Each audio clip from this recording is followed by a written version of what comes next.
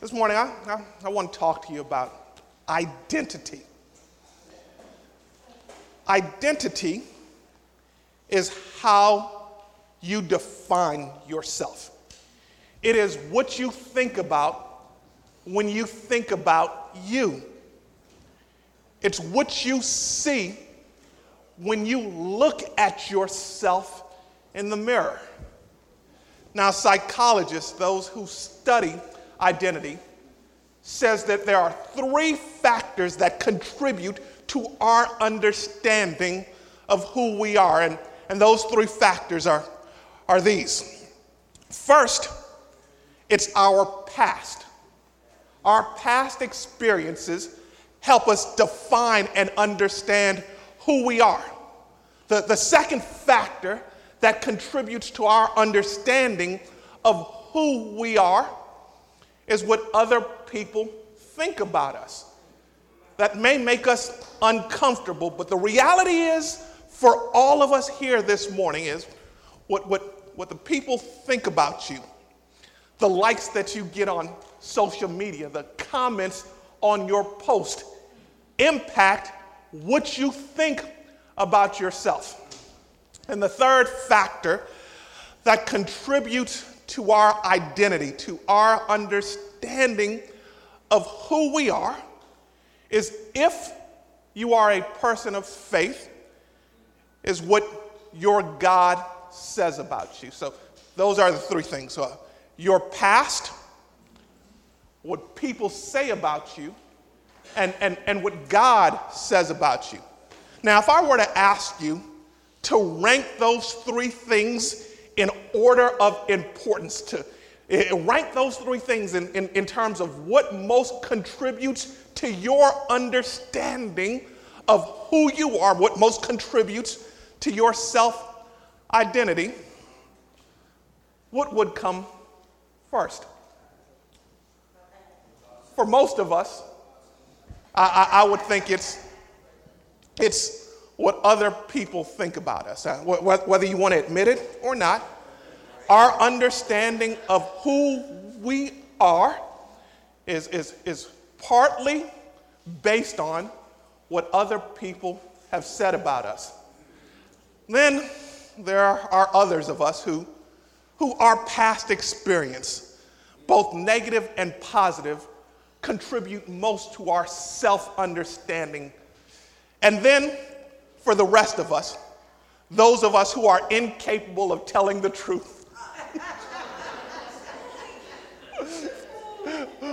we would say that it's the Word of God that contributes most to our self-identity. Now, my mama told me bad things happen when I lie in church. Now, I just want you to take that and do with it what you will. The reality is that we think based on our self-identity. Our self-identity is based more on what people think about us, based more on our past experiences than it is based on what the Word of God says about us. And it's my goal this morning. I'm going to state what I'm going to try to do ahead of time through this text. My goal this morning is to transform your self-identity by getting you to prioritize what God's Word says about you more so than anything else in your life. My goal, after our time together this morning, is for you to have your self-identity based on what God says about you rather than what people think about you or rather than your past experiences. We're in Judges chapter 6.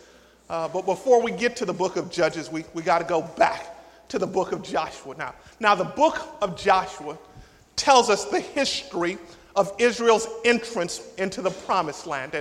And in the book of Joshua, we are told that a man named Joshua leads Israel into the promised land, and they begin to do everything that God told them to do. They begin to conquer territory after territory, evicting all of the inhabitants of the land of Canaan and claiming the land for themselves. how the book of Joshua ends. At the end of the book of Joshua, we have this hopeful optimism that the Israelites, in obedience to what God has told them to do, will conquer the entire territory of Canaan and claim the promised land for themselves. When we get to the beginning of the book of Judges, our hopeful optimism is turned into bitter disappointment when we discover that the Israelites are failing to do what God commanded them to do. They are not only failing to evict the Canaanites out of the land of Canaan, because of the continued Canaanite presence in the land of Canaan, the Israelites are becoming Canaanized themselves. They are becoming just like the people who God wanted them to evict from the land. And as a result, God is left with no other option than to bring judgment on the people. You see this persistent pattern in the book of Judges. Israel adopts the behaviors and the practices of the people of Canaan. God uses the people of Canaan to oppress the Israelites. The Israelites, because of their suffering, because of their oppression, now cry out to God.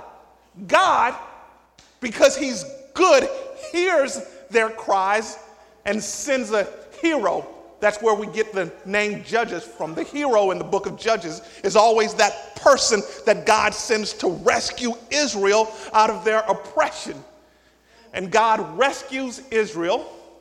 Israel enjoys a brief period of peace before returning to their disobedient behavior all over again. Let me repeat that pattern so that you can understand. Israel disobeys God. God punishes them. Israel cries out to God. God saves them. Israel begins to disobey God all over again. And if that pattern sounds familiar to you, it's because it should. Because that pattern is not just describing Israel's history. That pattern is telling your story. Your story is this. You get into trouble. And because of the trouble that God allows to come into your life, you begin to cry out to God. You begin to come to church. You begin to pray. You begin to read your word. And God, because he is good, rescues you and delivers you from out of your trouble. And once you get out of your trouble, you begin to do the same things that got you into trouble in the first place. I know it doesn't happen here, but at the church I pastor, I always can tell based on their church attendance what's going on in people's lives. There are some people in my church, I know they don't come to church here, but they come to my church, the church I pastor.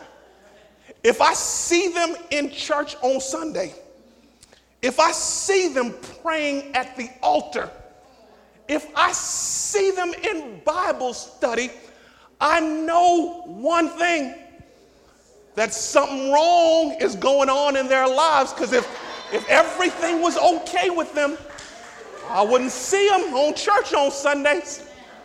I wouldn't see them at the altar requesting prayer. I wouldn't see them in Bible study. The unfortunate reality for Israel and for some people, remember, I'm not talking about y'all, I'm talking about other people. For some people, God has to bring trouble in their lives in order for them to turn to God. For some people, God has to put them in a very uncomfortable position so that they can fall on their knees and turn to God. And at the beginning of Judges chapter 6, we find that pattern repeating itself. In Judges chapter 5, God had used a woman named Deborah and a man named Barak to rescue Israel. And at the beginning of Judges chapter 6, we are told Israel enjoys a period of peace. And you know what happens when everything right is going on in our lives? We forget that there is a God that we need to turn to. Israel forgets about God. So in order for God to make them remember who he is and what he can do, God puts Israel into the hands of a group of Canaanites known as the Midianites. The Midianites begin to oppress the Israelites, and the Israelites cried out to God. And this is how you know God is good. This is how you know God is good. Even when God knows that none of the things that we have promised to do, we will do.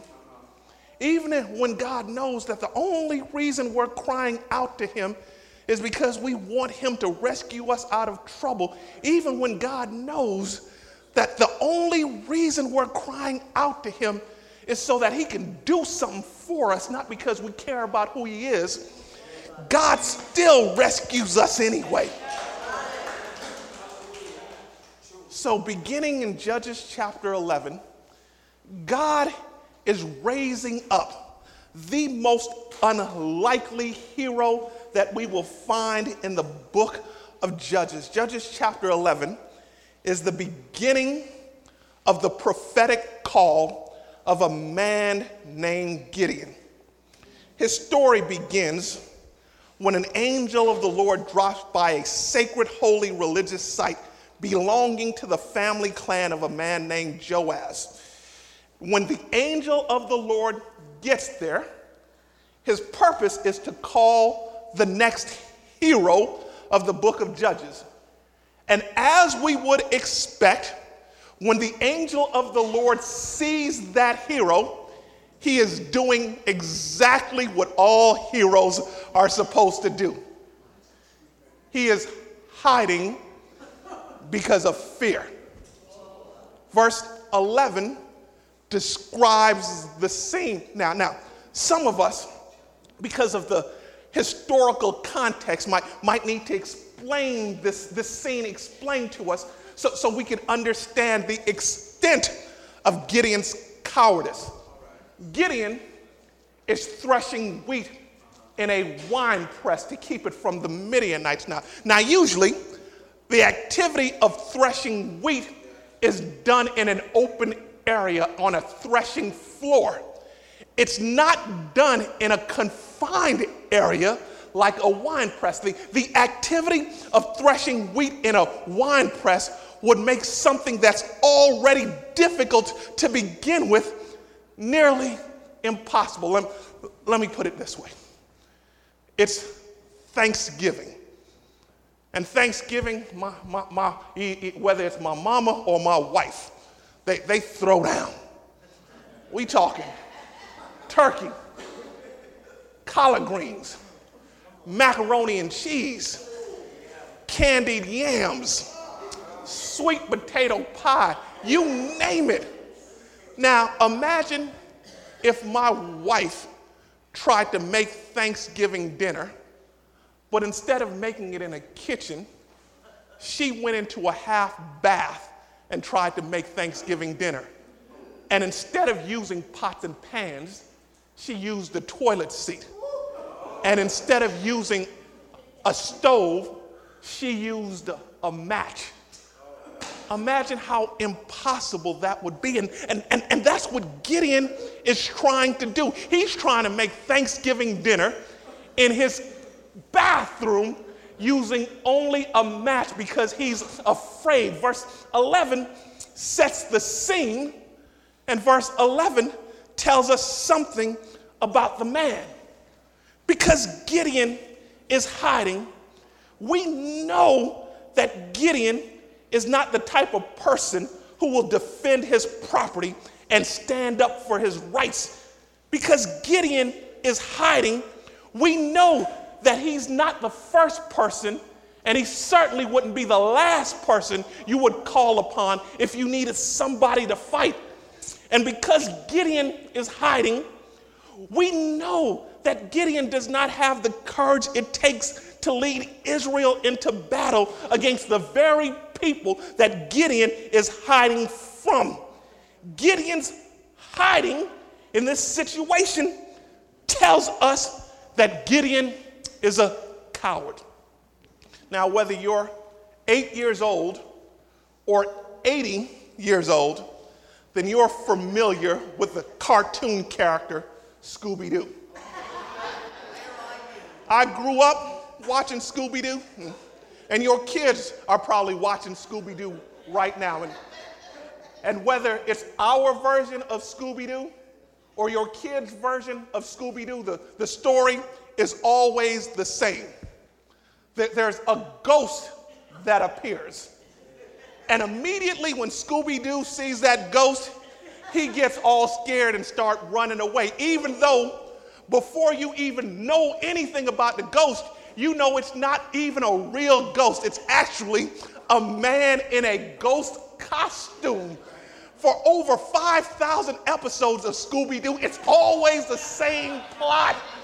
It's not a real ghost. It's a man in a ghost costume. But yet every time Scooby-Doo sees that man in that ghost costume, Scooby-Doo will run away like he's seeing a real ghost, because it's not about the man, it's about Scooby.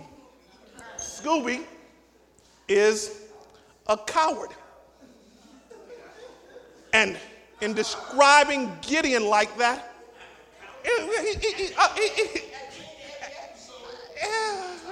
it's because of Scooby snacks.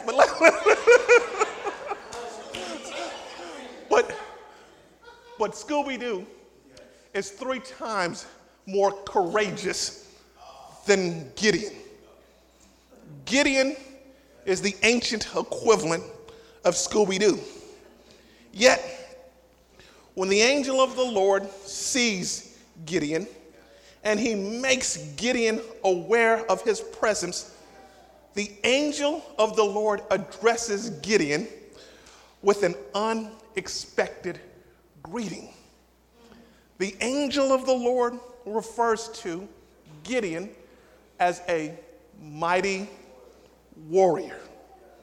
That phrase, mighty warrior, is only used to describe 2 other people in Scripture. It's used to describe King David. And you guys know who King David was, right? King David, at age 13, 14, 15 years old, tells us he was fighting lions and bears as a shepherd in order to rescue his father's sheep. And surprisingly, the other time this phrase is used in the Old Testament, it's in Proverbs 31. The woman of Proverbs 31 is actually described as a mighty warrior. She's described as a mighty warrior because of the extent that she's willing to go to be able to take care of her husband and her family. And in that day and time, all that the woman of Proverbs 31 did would been described and defined as heroic. So you see in what way David is a mighty warrior. And you can almost see in what way the woman of Proverbs 31 is a mighty warrior. But attaching that phrase to Gideon doesn't make sense. Here's the tension of the text. The tension of the text is this. Verse 11 describes Gideon as a coward. In verse 12, God calls Gideon a mighty warrior. What's going on? Here's what's not going on.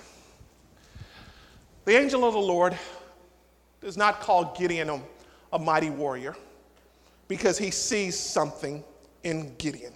I want to eliminate that from our thinking. Too much of preaching nowadays focuses on the human person, and they make God an addendum to our story. Like there's great potential in us, there's great courage in us, there's greatness in us, and all God needs to do is find a way to unleash that greatness. Too much of preaching nowadays makes God out to be some type of pro scout who sees the potential in us, and all God needs to do is develop that potential so that we can become everything that we're supposed to become. That's not what's going on in this text. There is nothing in Gideon that makes him a mighty warrior. Gideon does not have the courage. Gideon does not have the strength. Gideon does not have the fortitude to be called a mighty warrior. The angel calls Gideon a mighty warrior, not because of what's in Gideon, but because of what God can do through Gideon. What the angel of the Lord sees is not who Gideon is, but what Gideon can become when God gets his hands on Gideon. The angel of the Lord sees Gideon for what God's presence can make of him. Gideon's life becomes the blank canvas that God needs to paint whatever masterpiece he wants. What the angel of the Lord sees in Gideon is God's ability to take a piece of clay and mold it and shape it into whatever object he desires.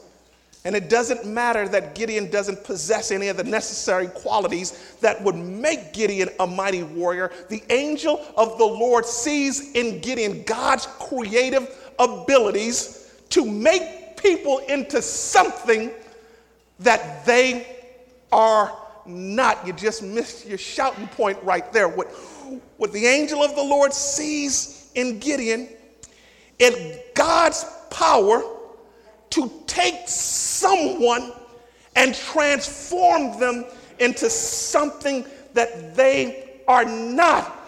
God can take anyone, regardless of their qualifications and skills, and make them into something great. Now,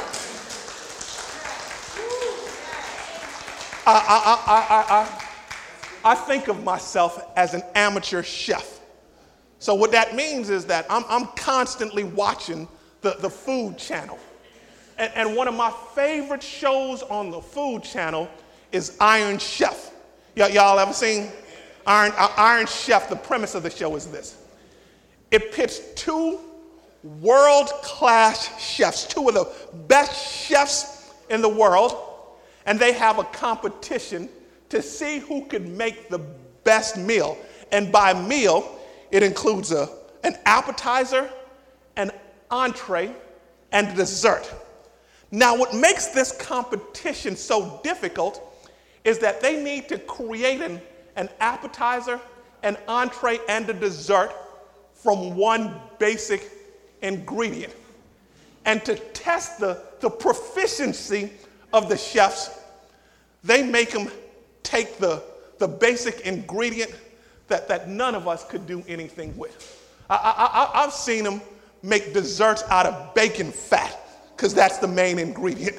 They've taken clams and had to use that to make a whole meal out of. They've taken, you name it, chicken feet, and had to make a appetizer, an entree, and a dessert. The reason why they have this premise in Iron Chef is because they feel that the chefs are so proficient at what they do, they can take anything and make something out of it. Let me say that again.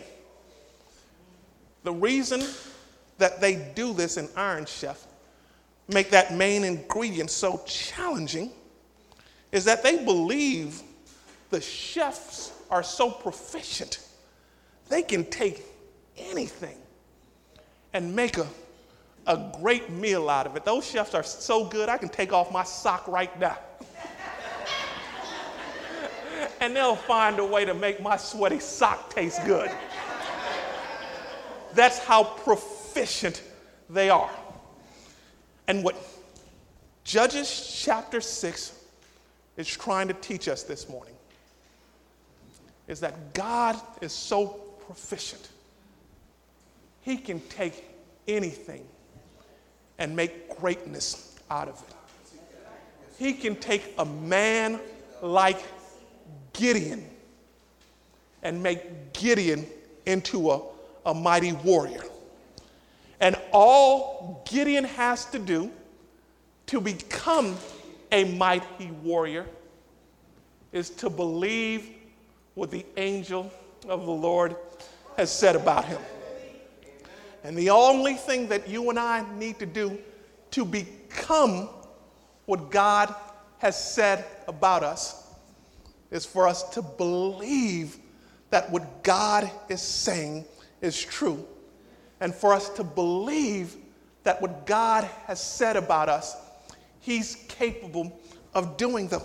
The only thing that we need to make Romans 8:37 in our lives a reality, that we are more than conquerors, is to believe that God can transform us into being more than conquerors. The only thing that we need to be able to do everything through Christ who strengthens us is to believe that God is capable of doing great things through us because of the strength of Jesus. The only thing that we need to do to be able to receive every spiritual blessing that God has given us is to believe that God is capable of giving us those spiritual blessings.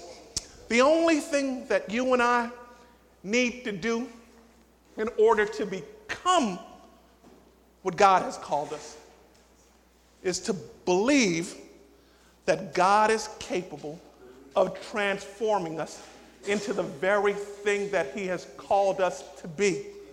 That's the only thing. Believe that God has something special for you in the future. Believe that God is capable of doing that, and you can become what God has called you to do if you believe. But Gideon's struggle is that Gideon does not believe. Read the rest of Judges chapter 6. And here's what you'll discover. God has to convince Gideon that Gideon is who God has just called him to be. Wrestle with that for a minute. Wrestle with that tension. God has called Gideon this mighty warrior. Gideon doesn't believe it. He's like, I don't believe you, God. No, you can't. You can't do that. And for the rest of the story, God is convincing Gideon that Gideon is what God has called him to be. And I want you to pay attention to something Gideon says, and I think it's in verse 15, where Gideon begins to describe his personal inadequacies. And Gideon says, hey, look at the family I come from. Look at my past. Remember, we talk about what shapes our self-identity? He's allowing his past, his own conception of himself to shape his self-identity. And as if God is limited by Gideon's past and his qualifications. Do you ever think of yourself like that? Like God has called you into something and you're arguing with God like Gideon did, and you're pointing out all the things that can't make this a reality because you believe that God is limited by your qualifications and by your past. But you're not doubting yourself in that. You're actually doubting God. If you can give God an excuse as to why you can't do what he's called you to do, then you don't have a self-esteem issue. You have a God-esteem issue. You don't believe that God is capable of working through your limitations. And I know y'all Bible readers, so y'all know how the story of Gideon is completed. For the rest of this story, God has to show Gideon that he is powerful enough to overcome Gideon's impotence. That's why he says to Gideon, when Gideon calls 30,000 men, that's too many people. You're doing too much. And he has to reduce that fighting force to 300 people. So Gideon can know that God is capable of working through him and transforming him into whatever God has called him to be. Gideon, I called you a mighty warrior. Now I'm going to show you that you're a mighty warrior. And what the story of Gideon is trying to teach us is that God shouldn't have to go to those lengths for you to believe that you can become what he's called you to be. And I want to finish our time together this morning by challenging us just to believe we are what God has called us to be. Believing is the first step to becoming. Remember, we talked about it. Believing is the first step to becoming. And the belief that you need to have is not a belief in what you're capable of doing. The belief that you need to have is not a belief in your strengths and your potential. The belief that you need to have is a belief that God is able to do beyond what we will ever ask or think. If belief is the first step to becoming, then you and I need to believe that God is capable of transforming lowly, unqualified, unproficient, incapable people into heroes, into people that he will use to transform communities and families, into people who will bring him glory, into people that he can use to change history. Will you believe that about yourself this morning?